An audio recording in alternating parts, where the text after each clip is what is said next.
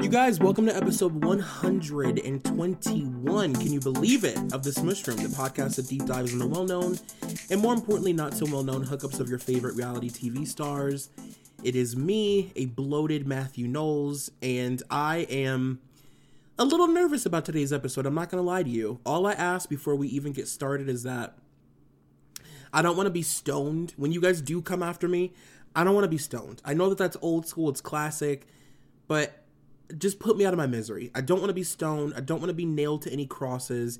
Just execute me quickly and humanely. That's all I ask. And please don't come after my children. You know what I mean? I don't want my kids attacked. I want them to live a normal life. Just please, that's all I ask, because I'm a little nervous. I'm not going to lie to you. Today's episode is one that, this is like the moment that I've been dreading for ever, and the reason that I was like really nervous about doing a Beyonce and Jay-Z episode, because I have some controversial opinions, I guess, allegedly, which we'll get to, obviously. And yeah, I mean, I'm excited, but I'm also just like, eek.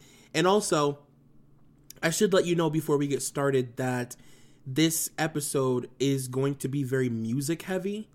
Like, we're obviously going to talk about their relationship, of course, but this is a moment for both of them that was extremely heightened when it came to music. Beyonce was sort of reinventing herself in a way that it's too important to skip over, and Jay released an album that has become one of the biggest spectacles in rap history. So, just a little warning, I don't know. I don't even know if you'll care about that, but like, yeah, this is a music-heavy episode. Who cares? And I don't know if I have anything else to say. Also, I mean, yeah, just continue sending me voice notes. You guys have sent me some really funny, really funny voice notes, some really funny emails and just general messages, some DMs. I've gotten a few like celebrity encounter moments that have been just awe-inspiring. And I don't know when I'm going to put together the mailbag episode, but I'm hoping very soon. I still want to get a few more things in, so please send things to smushroompod@gmail.com. And, yeah, I guess aside from that, we can go ahead and get started on part 4 of this episode. And also, before we get started, I should let you know, don't hate me. This is going to be 5 parts. I know. It's insane. Again, you guys have been pretty supportive about this. Like, you keep telling me, like, do as many as you feel like you need to do and then it's fine. And this is going to be 5 parts. I don't know why I feel like I'm doing something like rebellious. This is my podcast. I could literally do as many as I want, but I don't want to, like, you know what I'm trying to say. I'm just letting you know this is going to be a 5-part episode. I know for sure that next week I'll be able to watch me be like, you guys, it's 8 parts. I'm sorry. But no, I'm 100% positive that next week I'll be able to tie this all together and be done with it. It may be a little bit longer than you're used to, but I will finish this eventually. I'm not going to make my career talking about Beyonce, even though I'm more than happy to do that. Anyway, where we left off, Beyonce and Jay had just gotten married in his basketball court-sized living room, and Beyonce is quickly approaching her I Am Sasha Fierce moment of her career, so you know what that means. We're talking about fucking single ladies today, gals. So you can't say that Uncle Troy didn't get you anything for Christmas this year. Can we talk? We are discussing single ladies today. So yeah, I am very excited. There's a lot of fun pop culture moments to discuss this episode. And I mentioned last week that they didn't release photos of their wedding to the public, and it was years before we got any actual footage of what it looked like, which in itself is like actually kind of badass. And you guys know that I say this all the time, like a celebrity wedding it's like the Cliff's Notes on who these people are in their relationship. Everything from the location to the amount of money that they spend, the amount of privacy, considering a celebrity can afford to be as locked down and private or as showboating and attention seeking as they see fit. It's really, truly the sky is the limit. So it can really go either way. And the comparison of a wedding like this that is super private and intimate versus like a Kim and Chris situation being televised and, you know, having secret microphones built all over the wedding so that the production team hidden in this like cloaked room can turn it into a 7-hour fairy tale for E. And then you have weddings like Pam Anderson and Tommy Lee, where they, you know, built an amusement park and they had little people swinging from ropes, and they had, you know, ambulances waiting outside with IVs because they knew that their friends would OD. In some instances, it's kind of like the closest you can get to being a fly on the wall in their home. You know what I mean? Like, I don't know, whatever. You guys know how I feel about weddings. I didn't even know that I loved weddings until this podcast. And I don't even think I love normal weddings. I only love celebrity weddings. Normal weddings I could give two shits about. I'm not that person who like cries at weddings. I don't care. But I do love a celebrity moment. Anyway, I'm coming in hot this week and jumping headfirst, no life vest, straight into I Am Sasha Fierce. I told you this is a very music-heavy episode. And, you know, when you do things like have a 3, 4, and 5 part episode of one couple, you can do crazy things like this. This is life on the other side. Like, I actually feel like I've become privy to the luxuries of the 1%, if you want to know the truth. This is what glamour feels like to me. This is my own personal glamour. In fall of 2008, Beyonce introduced her alter ego to the world, someone we've all come to know and love, named Sasha Fierce.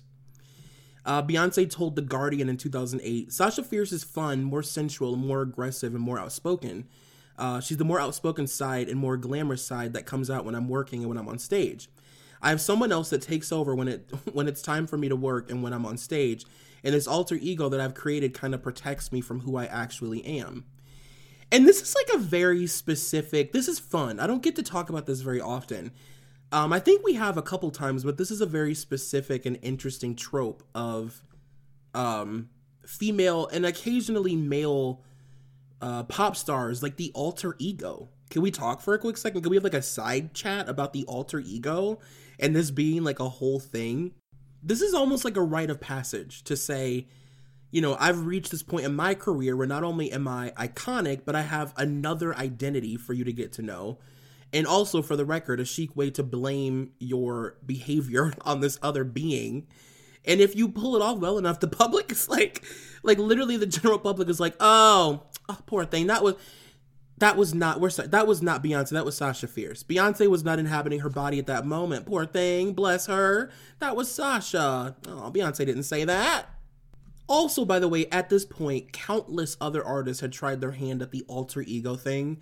And some did it really well, but then some did it in ways that they couldn't recover from. In Pitchfork's album review in 2008 for I Am Sasha Fierce, they said, the split personality gimmick is now a tired and more than often not hapless pop theme. See Garth Brooks' proto-emo character Chris Gaines. Sorry. The mere mention of Chris Gaines, and I get goosebumps. I mean, honestly. T.I. versus Tip, and the street versus boardroom dynamic of her hubby Jay-Z's Kingdom Come. And you also had people like Britney, who had, you know, by this time introduced Mona Lisa to the world, though, like, that one may be a little bit more complicated, as things tend to be when it comes to Britney. You also had Eminem and Slim Shady, of course, Gaga and Joe Calderone, Nicki Minaj and Roman. I mean, this goes back as far as, like, David Bowie and Ziggy Stardust. Like, this isn't by any means, like, a new thing, but it's just interesting to see, like, the different ways different people are sort of successful in doing this. And then people like Garth Brooks, where it blows up in their face in a way so abysmal that they pretend that it never happened. Like, if I were Trisha Yearwood, I would literally bring up Chris Gaines once per day. He would roll over in the morning, wake up, see me, blink, blink in his face, and I would be eager to speak and get to know more about Chris Gaines. I Am Sasha Fierce was released in November of 2008 and was described during the album promotion as Beyonce staying true to her roots while also experimenting and leaning into this new, unapologetically over-the-top, like, diva persona. And I mentioned last week that this era of Beyonce's career was sort of the end of her releasing, like, full-on R&B albums, which I know for, like, really hardcore, diehard Beyonce fans really does mean something. And she actually told Billboard right before the release of this album that it would be a double disc, one side with like mainstream, like radio, mostly pop friendly songs, and then another side that would be just like pure R&B for people who had been there since the beginning, because she did have an audience of people who like really relied on that R&B sound from her. Girls, did you know that it's never been easier for you to try Lola and switch to natural period products? Lola offers 2 trial sets, each featuring a mixed assortment of period products made with 100% organic cotton for just $5. Both sets include 6 compact plastic applicator tampons, 1 light, 2 regular, 2 super, and 1 super plus, paired with either 2 ultra thin liners or 2 cleansing wipes. It's super easy to customize the assortment of your tampons in your subscription.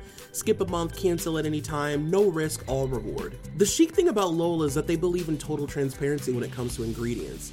You didn't hear it from me, but the FDA doesn't require brands to disclose a comprehensive list of ingredients on their feminine care products. So most of them just don't. That's why big box brands use disclaimers like "may contain" on their boxes. Lola thinks every woman deserves to know exactly what's going on in their bodies, so they list every ingredient on the box. Lola's goal is to make your period just a little bit easier. Subscriptions are customizable, so you can choose your mix of products and absorbencies down to the exact number of lights and supers in a box.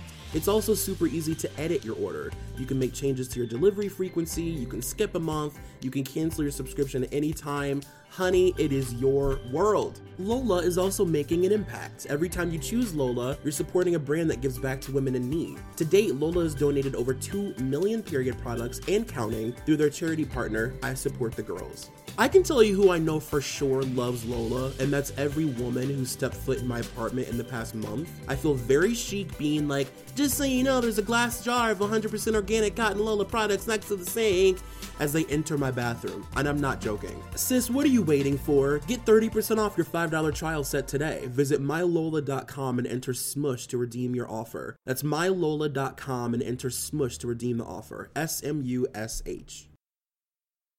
And it's really interesting when you go back and read reviews of her old albums, because people were so much less precious about her 10 years ago. And I can tell you firsthand, a lot of the music publications didn't have really high hopes for this album, and they didn't love it initially, which is like really shocking. Like, you look back on an album that has Single Ladies on it and you just think like, you know, she hit it out of the park. But when you really like read these reviews, people were pretty vicious about it. Pitchfork said in 2008, speaking once again to her penchant for outdated and obsolete, it's a 2-disc affair, also available in a deluxe edition with 5 additional tracks. Didn't anyone tell Beyonce that about Christina Aguilera's recent diva-fied double disc disappointment, Back to Basics, and that you're supposed to put the deluxe edition out 6 or 8 months after the regular edition? Nobody wins with Beyonce versus Sasha Fierce. Often the listener is the one who loses. On the Beyonce side, while the tracks like the effective and affecting gender-bending If I Were a Boy and the stunning Love is God power ballad Halo find the singer both strident and exposed, there's lots of wispy nonsense seemingly dug out of Celine Dion's scrap pile. Like, honey, Pitchfork reads you the fucking house down. I would be terrified if I were an artist and I released an album and I saw that Pitchfork had reviewed it. They are vicious. They also said flip to the Sasha side, which is more listenable overall, but also more pandering. There's the one song that sounds like past Beyonce hits, Single Ladies. Imagine calling Single Ladies that one song. The one that sounds like a Millie, Diva, and the one that sounds like Rihanna, Sweet Dreams. For someone famous for effortlessly sparking trends, there are surprising amounts of opportunistic retreads here. Beyonce was also very clear about the fact that this album cycle was designed to create even more mystery around her, something that I ranted about last week. Now, I just want to point out before I read this quote that I discovered this after last week's episode, so we can all confirm that I did, in fact, Oda-Mae Beyonce, and I'm in a place right now where I'm reading her thoughts. We are so connected that I'm reading her mind. We have the same pulse. It's amazing. This is also from Pitchfork in 2008. They said, though she's only 27, Beyonce goes out of her way to be an old-fashioned celebrity, the type offended by Pete Wentz blogging about Oscar the Grouch or Britney Spears twittering her life away. She said, I feel that, especially now with the internet and paparazzi and camera phones, it's so difficult to maintain mystery. She said earlier this year, it's almost impossible to have superstars now because people will know everything. They never get enough. And in our TMZ-addled world, her reluctance to entertain most questions about her personal life is both refreshing and a bit stubborn. Can we talk? She's a megawatt anachronism in sky-high heels and a frozen smile. So without much outside interference, Beyonce's fan-artist connection relies almost wholly on her music. The only place to find the real Beyonce is in her albums. With that direct relationship in mind comes I Am Sasha Fierce, a supposed window into the soul of Beyonce, as well as her half-flipping sexpot alter ego. Half-flipping? That was obviously hair-flipping. And it's also crazy because, like I said, you look back on an album like this and just assume it was loved because of the singles that came from it. But a lot of the reviews were very mixed, and many of them were negative. And Beyonce wasn't as much of a sure thing. What I have to remind myself is that Beyonce at this point was not as much of a sure thing as she is now. Like, Beyonce could literally release an album of Static, and it would do wonders. It would be amazing. It would sell out, whatever. But at this time, people were still sort of trying to figure out, even though it's insane because she had accomplished so much post Destiny's Child, people were still sort of trying to figure out who Beyonce's post Destiny's Child identity was. You know what I mean? Because she had slowly, over the years, been kind of reining it in and becoming more and more secretive and private and mysterious. And this was only her third solo album. She wasn't even a solo artist for very long at this point. It's fascinating. The singles from this album included If I Were a Boy, Single Ladies, Diva, Halo, Ego, Sweet Dreams, Broken Hearted Girl, Video Phone, and Why Don't You Love Me? Now look, if you thought that we were going to be in-depthly discussing this period of time and not discuss Single Ladies, like, you must not know me very well at this point. Hi, it's nice to meet you. My name is Shelley Duvall. I am the Rain Man of useless celebrity information. And yes, of course, we are talking about Single Ladies today. In all seriousness, I wanted to talk about this song because it's so important, not only to Beyonce's career, but as a milestone in her very public, but also extremely private relationship with Jay. Single Ladies was one of the first releases from this album, along with If I Were a Boy, I guess to sort of introduce the world to both sides of this double album and her dueling personalities. By the way, if you're a conspiracy theorist, like listening to me talk about Beyonce's dueling personalities, like, I see you. Your spidey senses are tingling, and just know that we see each other. And we're actually going to talk about If I Were a Boy in a second as well, because that also had a really interesting release and a lot of drama surrounding it. So Single Ladies was produced by The Dream and Chris Stewart in 2008. And the idea for the song came about by The Dream after Beyonce and Jay's secret marriage. He said in an interview that this song, up to this point, was the first public comment Jay or Beyonce had ever made about their marriage. You have to understand, they've not released, photos. They don't really wear wedding rings.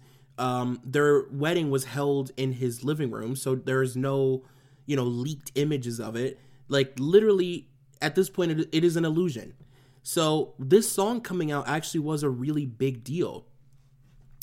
He even said that Beyonce was reluctant to wear her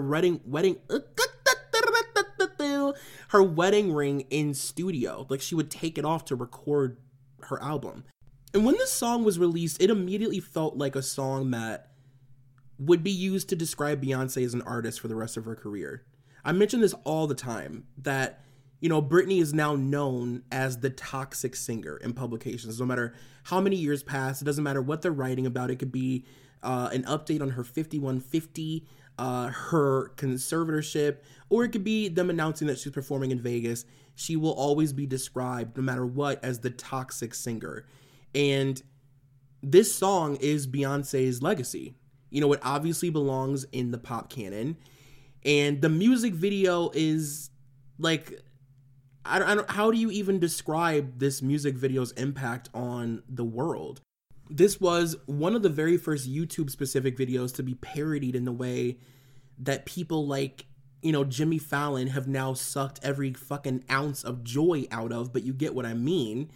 And also, the rewatchability of the Single Ladies video crossed paths with a very new to the internet YouTube in a way that helped, I think, both parties greatly. It sort of helped usher in this new version of what MTV meant to people in the 80s when, it was like revolutionary that you could watch music videos whenever you wanted all day. But now you could not only rewatch this video as many times as you want, but you could also, create your own version of it in your bedroom and then post it and then become this like viral sensation. Anybody who touched Single Ladies at this time during this really specific sweet spot, like right after it was released, could gain this weird like mid 2000s like internet presence. You had the SNL parody with Justin Timberlake, and you had the like Kurt's version of it from Glee that was its own like YouTube viral moment that happened, and there were so many more. And the importance of Beyonce acknowledging their relationship in this song must also be like, we need to like talk about that just like a tiny bit more. This was major, and I don't know if I'll be able to really put it in words, but it had that like, again, that like 90s Michael Jackson, almost like Willy Wonka whimsy that we talked about last week, where she had deliberately chosen art to announce to the world that she was married. And by the way, what is a Beyonce album release without a little drama from Camp Knowles, from my favorite Bloated Matthew, and some alleged plagiarism, because it's Beyonce and her dad. Hello. So the very first controversy involved the inspiration for the music video, as we all kind of vaguely remember. Here's the thing. Anyone of like a particular age or just flaming homosexual raised by older women or whatever could look at what she was doing and know immediately that it was inspired by Bob Fosse. Like it wasn't hidden. This was a Bob Fosse production, really.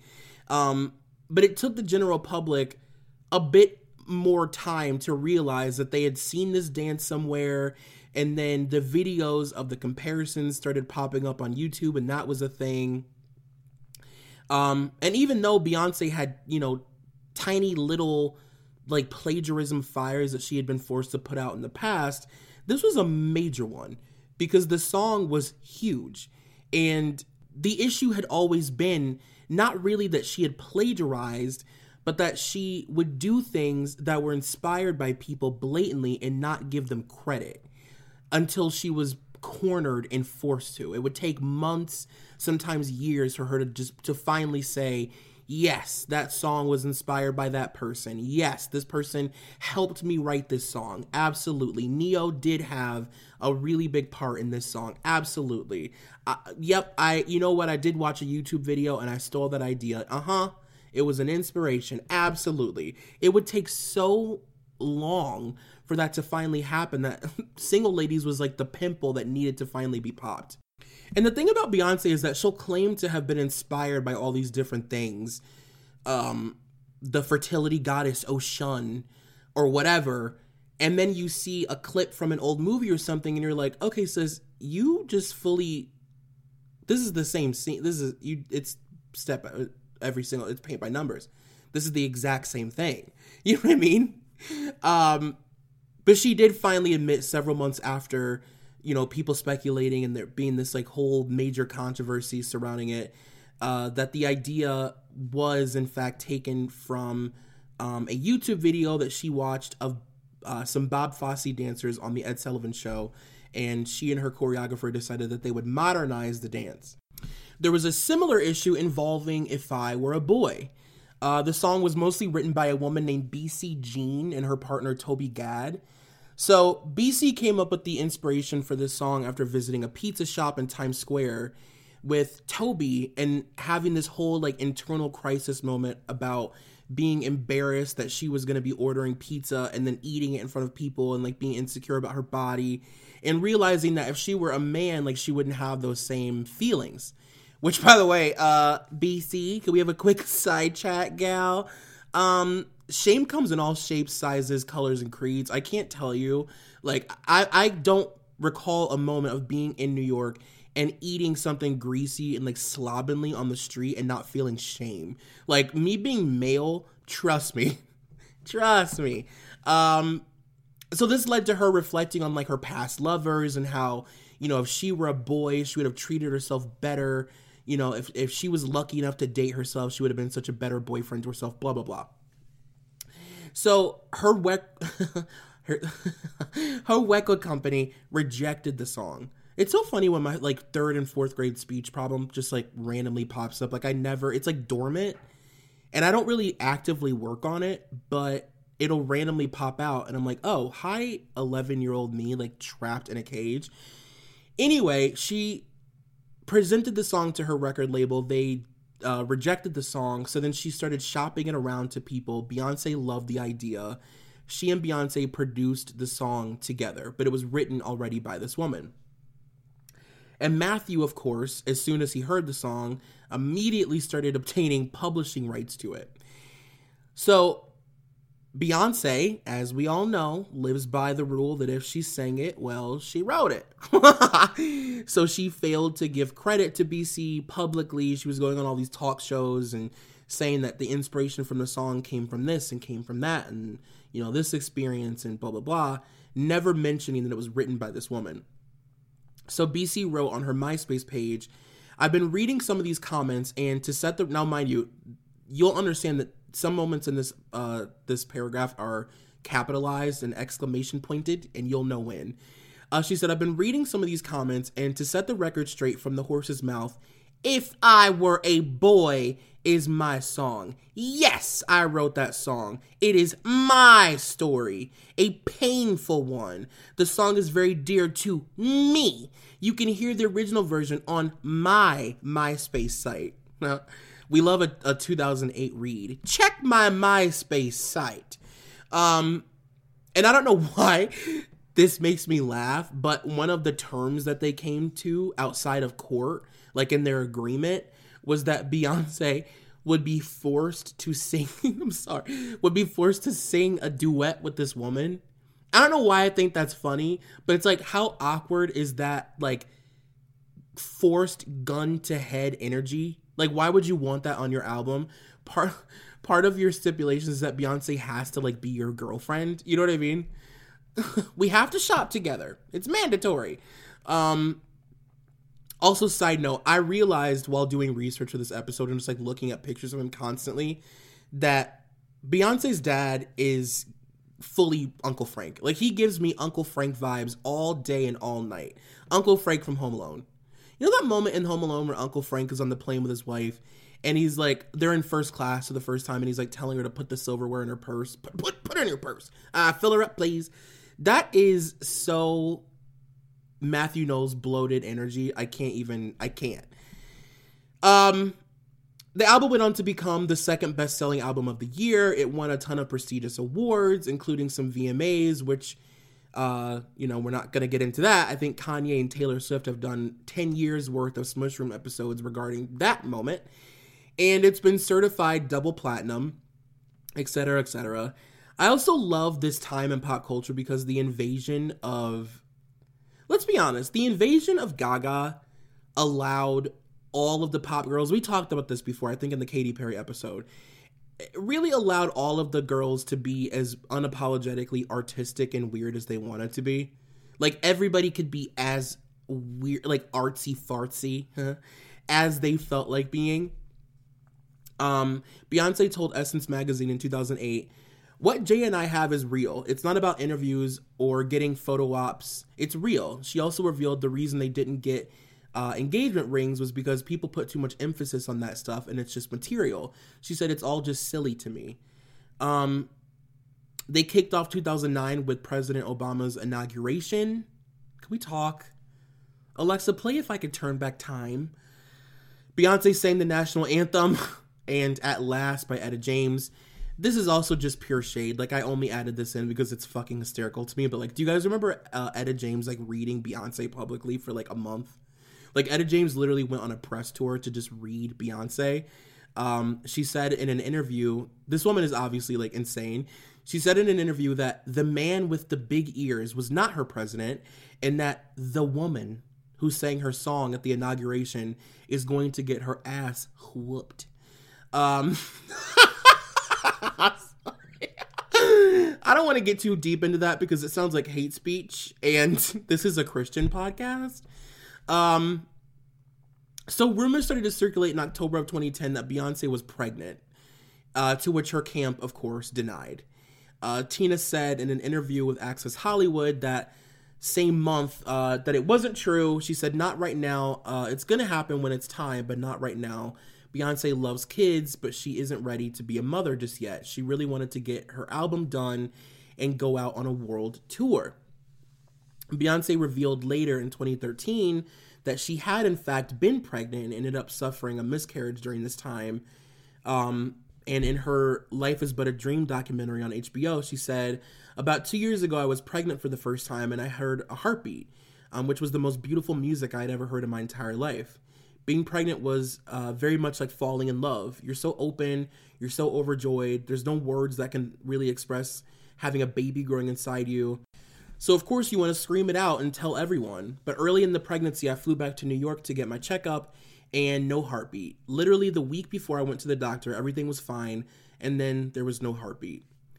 And in May of 2011, Jay posted a video on Beyonce, or actually on his, I think it was like his Facebook, I want to say, of Beyonce rehearsing for American Idol. And he captioned it, "Sometimes you need perspective. You've been right in front of greatness so often that you need to step back and see it again for the first time.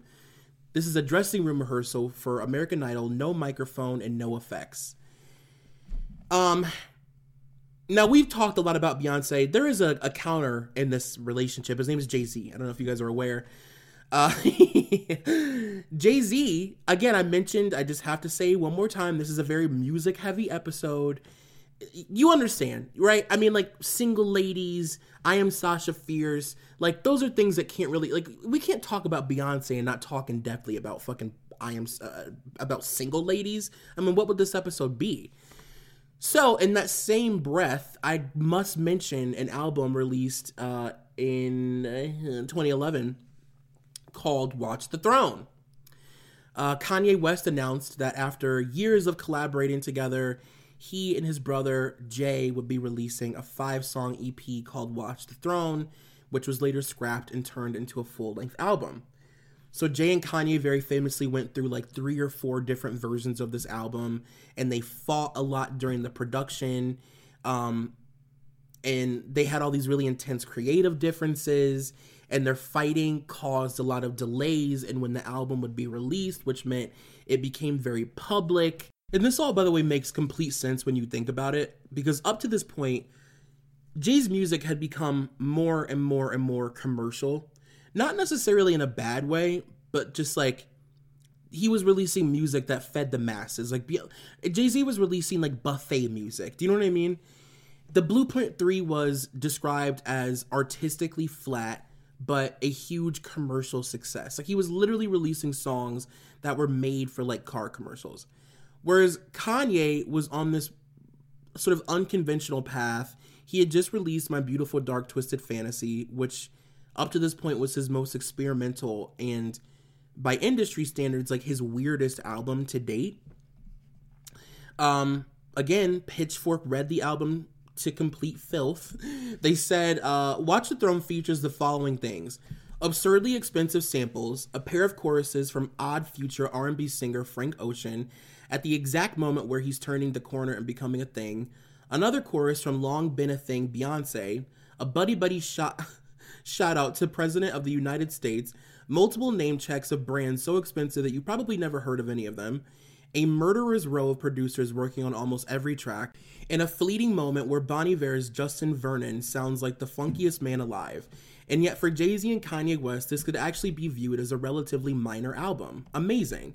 Watch the Throne brings little to the Twisted Fantasy boundary melting ambition or the Blueprint 3's commercial acumen. It's just 2 of rap's biggest figures and best friends getting together to make some of the swollen epic music that comes so naturally to them. And that being said, I mean, people did like the album, but that was a major criticism. People loved it, but one of the things that I found really interesting about the reviews of this album is that people liked that Kanye pushed Jay out of his comfort zone and forced him to take a less sort of commercial approach to releasing music. And they also liked that Jay helped sort of streamline Kanye's wacky thoughts and ideas. So in other words, this is their buddy cop album. Like, they had become America's favorite buddy cop bromance. And Beyonce also appeared on the album, by the way, in a song called Lift Off. The next milestone event to take place during Jay and Beyonce's life was the announcement of their alleged pillow pregnancy. Blue Ivy, which ties into Beyonce's 4 album. Now, look, I told you again, this is a very music-heavy episode. Don't hate me. But there's a lot of music shit happening at this time. Now, look, not to, like, fully shock you guys and swerve you fully off the road into a ditch, but 4 is my favorite Beyonce album. And if you know anything about me, that makes complete sense, actually, because my favorite albums by every artist that I love end up being, like, their most polarizing, debated album. I don't know why. Like, I love Art Pop. I love American Life by Madonna. I love Love Sexy by Prince. Like, these are my favorite albums by these artists. And I don't know why that happens, but it just does. And 4 is no exception. This is, without a doubt, the most underrated Beyonce album, in my opinion. And the only way that I can describe this is if you're a horror fan, you'll understand this analogy, like, really well. And if not, then, like, you'll learn something. This album is the Dream Warriors of Beyonce's discography to me. If you're not a horror fan, Dream Warriors is the iconic 3rd installment of Nightmare on Elm Street, and is considered by most horror fans to be the best of all of them, even better than the first one, but, like, one of the best horror films of all time. And the movie is good because Freddy Krueger is fully realized, and he's introduced with more, like, comedic elements, but it's not so over the top that it's, like, cheesy. Like, it's menacing, you know? And I compare them because at this point, Beyonce hadn't fully leaned into her fertility goddess Oshun fantasy just yet. Like, she was still... these are the last moments of human Beyonce. Like, the 4 album, that's it. And the art direction was kicked up a notch, was amazing. So we got, like, the Lemonade era, like, artsy Beyonce on a smaller scale, but with the human element. This was Beyonce attainable, but, like, sort of kicked up a notch. You know, she was still going on talk shows and performing singles from the album. You know, she did an almost traditional press cycle for the album, which is a crazy thing to even imagine. I mean, can you imagine Beyonce sitting and talking to Jimmy Fallon on a chair about Jay? I mean, can you fathom it? And I also just fucking love the songs from this album. I think they're amazing. I love the music from this album. And also, by the way, this is where Beyonce fires her dad. Ugh, this is good. Can we talk? So, Beyonce announced to Us Magazine in March of 2011 that she would no longer be managed by Matthew Knowles. They, of course, said that it was mutual and that they supported each other and blah, blah, blah. She said, "I've only parted ways with my father on a business level. He is my father for life, and I love my dad dearly. I'm grateful for everything he has taught me. I grew up watching both he and my mother manage and own their own businesses. They were hardworking entrepreneurs, and I will always continue to follow in their footsteps." And Matthew said in a statement that he was choosing to focus on his gospel artists. Lord knows nobody needs a good Christian like him in their life more than Matthew Knowles. The bloated Matthew Knowles. So TMZ reported that Beyonce believed her dad was stealing money from her.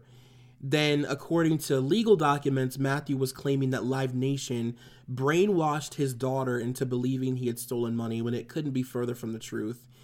And unfortunately, Beyonce's law firm did conduct an investigation that determined that was a lie and that he was, in fact, stealing money from her tour.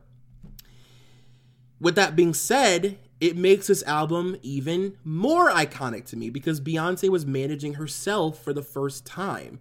And you can see in the documentary that was released during this album cycle, you know, she's leading all of her own business meetings with the labels. She's hiring and firing everybody involved, from like song production to like music video directing, everything. This was all her.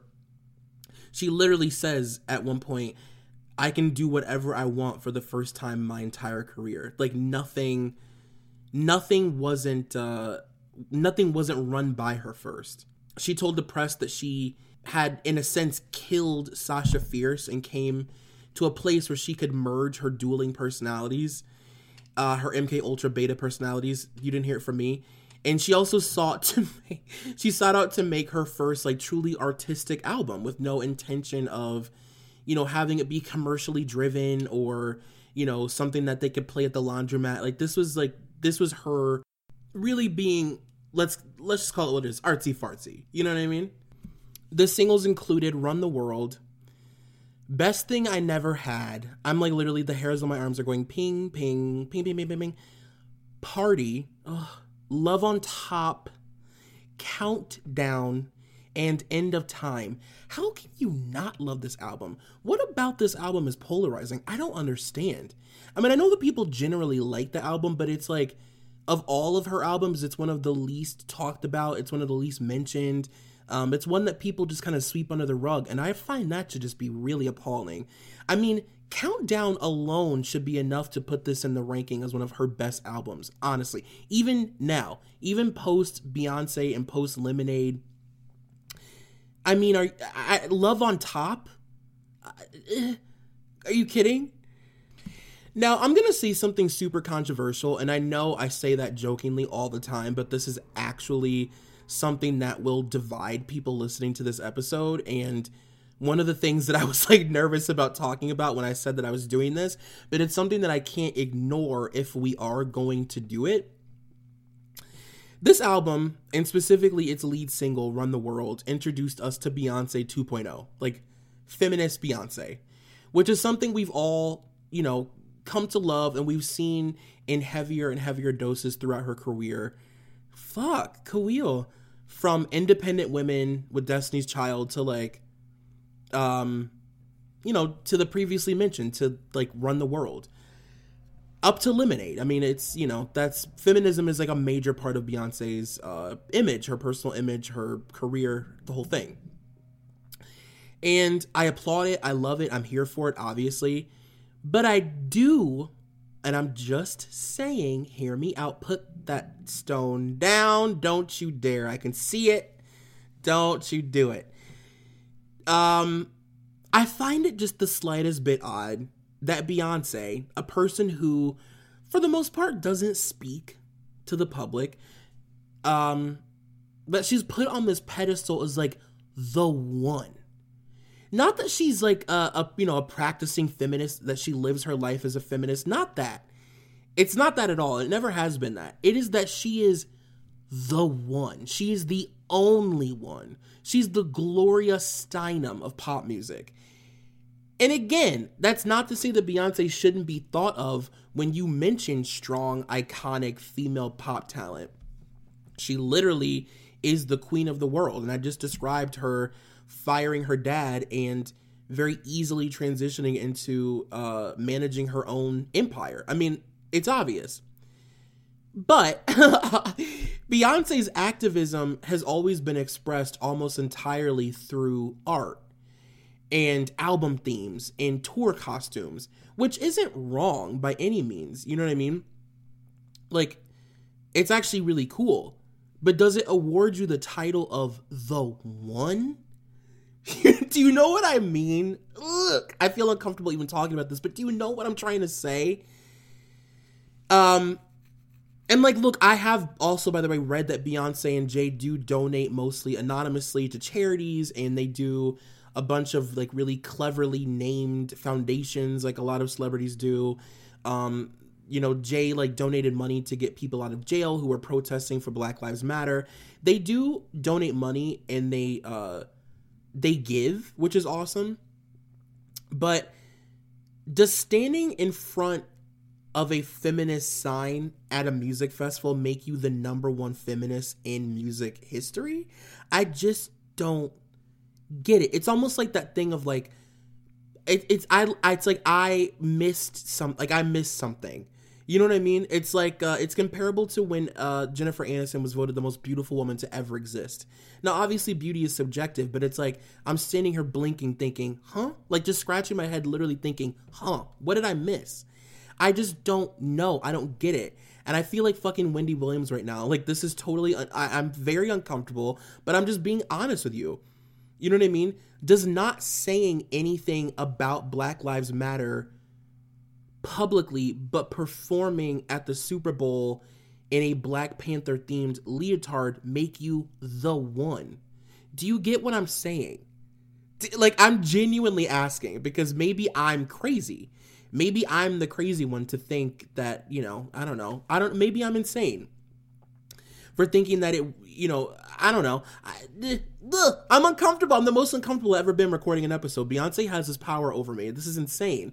But like, all I'm saying is, would it have killed Beyonce to show up to the fucking Women's March? When you're Beyonce, the self-appointed queen of all feminists, would it have killed you to put on a fucking pussy hat? You know what I mean?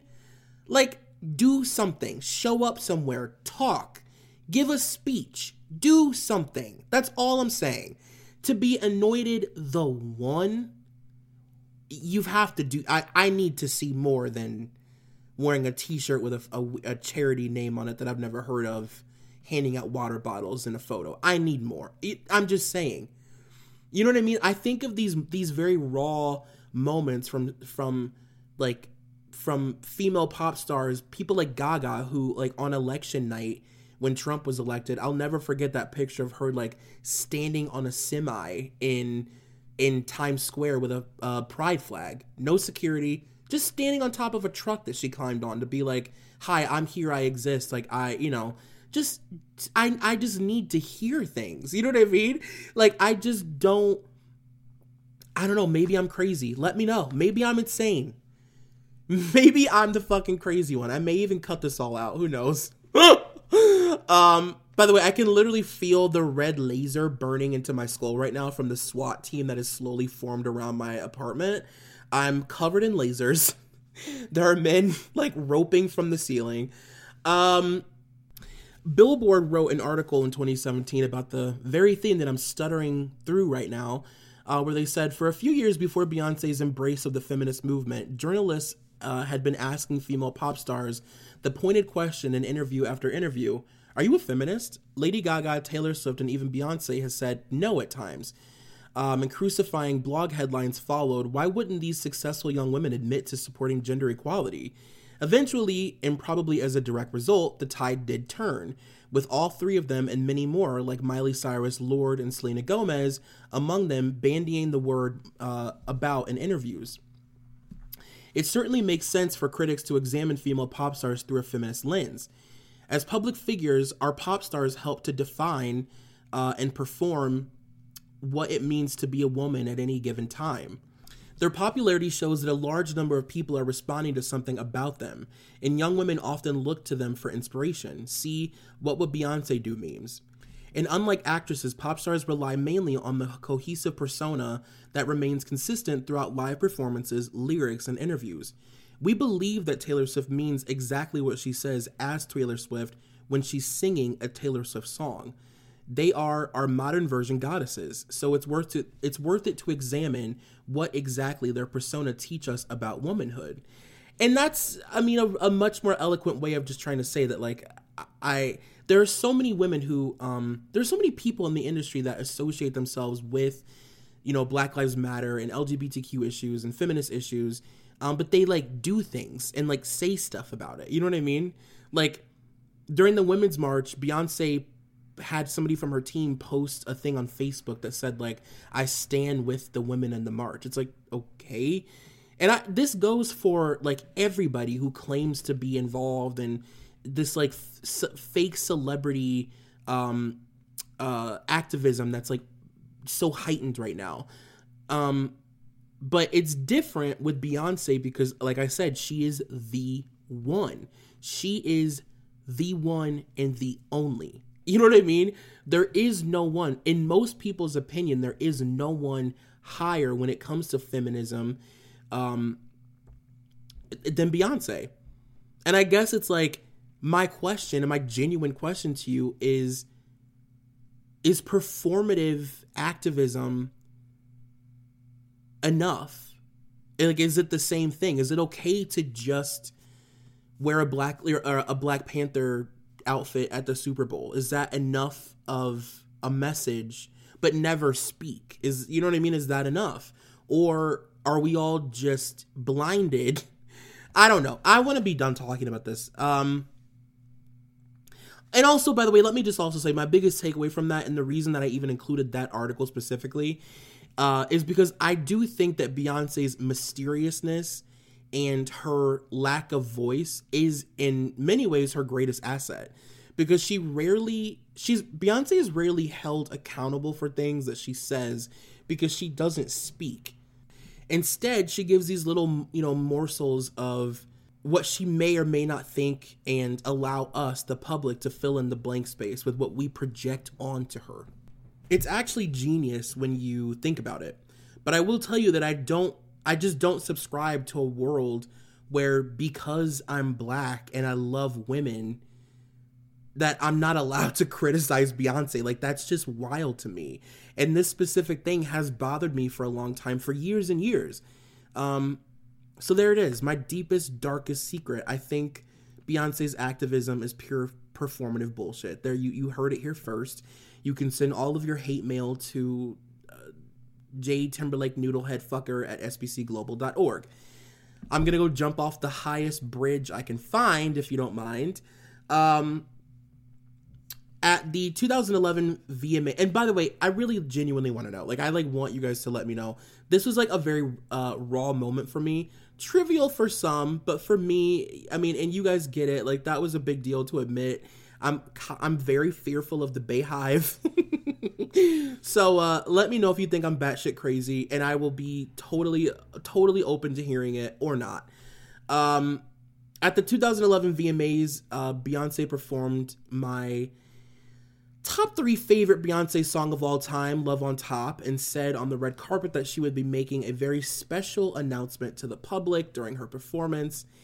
So when it starts, and we've all seen it, but let's just entertain the idea that you haven't seen it.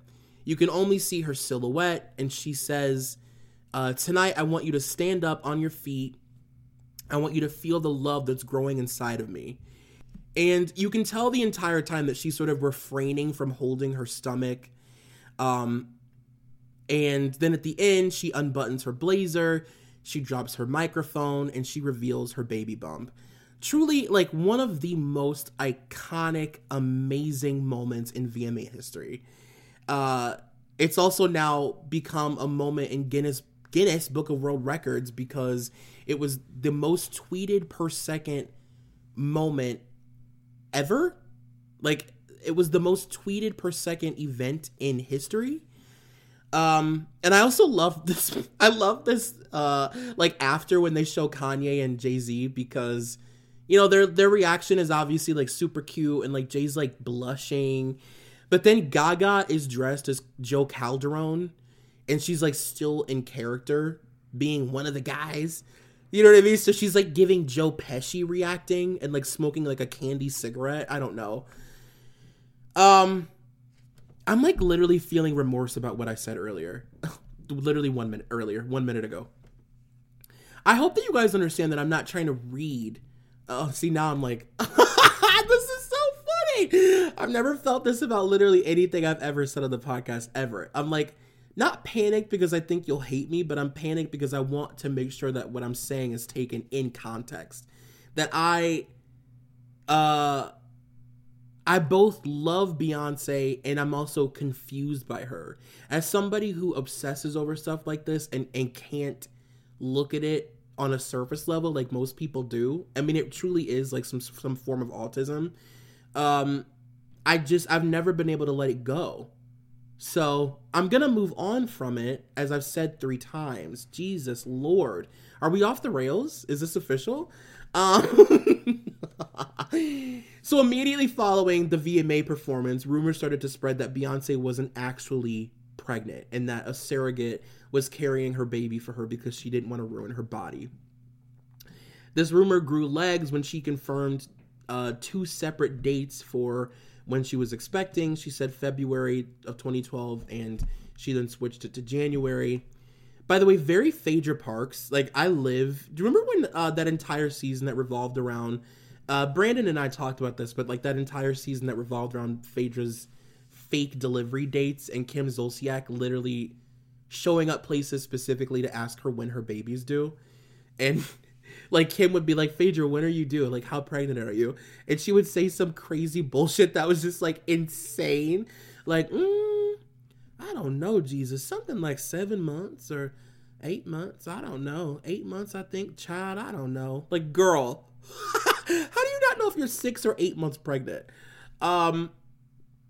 Anyway, then came the infamous Channel 7 Australian TV interview in October of 2011, where Beyonce went to sit down in a chair, and one of the camera angles made it look as though her stomach had fully collapsed in on itself and folded like a pillow. Channel 7 even, this blew up immediately, became viral. Channel 7 released photos of her sitting down from a different angle to show that it was, in fact, her dress that sort of bunched up, but people were not interested at that point. The story had already taken off, and it was so, like, soapy and dramatic that people were just, obviously obsessed. And there were no publicly available images of Beyonce giving birth, which people thought was very weird, which, that's insane. Like, that's an insane thing for people to be upset about, but they were very angry and they felt very lied to. And it was reported that they paid $1.3 million to redecorate and lock down an entire wing of the hospital, which didn't help the public's thought process. And it's interesting because it's like, with that mysteriousness, like Beyonce is at that Michael Jackson level of fame where, because we are left to fill in the blanks, it allows our minds to wander in places that are insane. Like, it was even a rumor that she had come up with some way to give birth through her armpit because she didn't want to, like, ruin her body. Like, really, it allows us to go to a place that is, like, actually manic. And I'm not even trying to be funny. But that, like, Willy Wonka whimsy that she lives in is dangerous. This was cleared up in her Life Was But a Dream documentary. In it, she says, "It's actually the most ridiculous rumor I think I've ever heard about me." Beyonce says, "But there are actually a lot of people that believe this rumor, and it's crazy." She showed images of herself pregnant to, like, clear things up in the documentary. But Gawker pointed out that all of the images were, like, very grainy. There was never, like, a moment of just full on, like, clear view Beyonce pregnant, so it made people even more crazy. Beyonce gave birth to Blue Ivy on January 7th of 2012, and the first photos of her were released on Tumblr. She wrote, "We welcome you to share in our joy. Thank you for respecting our privacy during this beautiful time in our lives." Now, as stated, next week we are going to tie this up, I promise. We're not doing like 40 episodes. First of all, my heart can't take it. My heart, my body, my mind, my spirit, my soul. I can't take this. This is a lot. This is why I didn't want to do this. I am supposed to be going to bed right now, but I can promise you I won't be able to, because I'll be thinking about if I should cut all that out that I just said or like reword it, if my message was clear, blah, blah, blah. But I'm just going to leave it as it is, and you just let me know how you feel. And if you hate it, then you hate it. And if you don't, then you're my people. I don't know. I don't know what else to say. I really, really need to get off this hot live microphone. But please, I know that this is annoying that I keep reminding you, but please send me things to smushroompod@gmail.com or DM me or whatever. I don't know. I have nothing else to say. Next week, we're going to talk about the Beyonce album and the elevator, and it's kind of like it's the grand finale, it's the climax, it's the big moment. We're going to talk about Lemonade. We're going to talk about Jay cheating. We're going to go a little bit more in depth into the like Rita Ora and Rihanna of it all. So I'm excited. I love you very much. Please don't turn on me. Please don't hurt my children. Please don't stone me. I love you very much. Bye. Thank you for listening to The Smush Room, an Emotionally Broken Psycho's Patreon exclusive.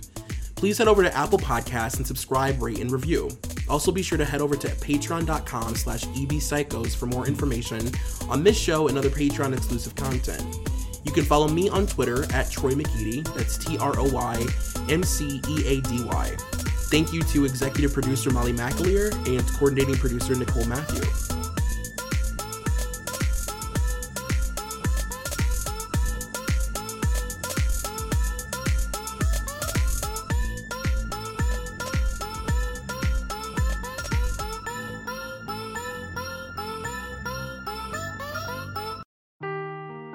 Seeking the truth never gets old. Introducing June's Journey, the free-to-play mobile game that will immerse you in a thrilling murder mystery.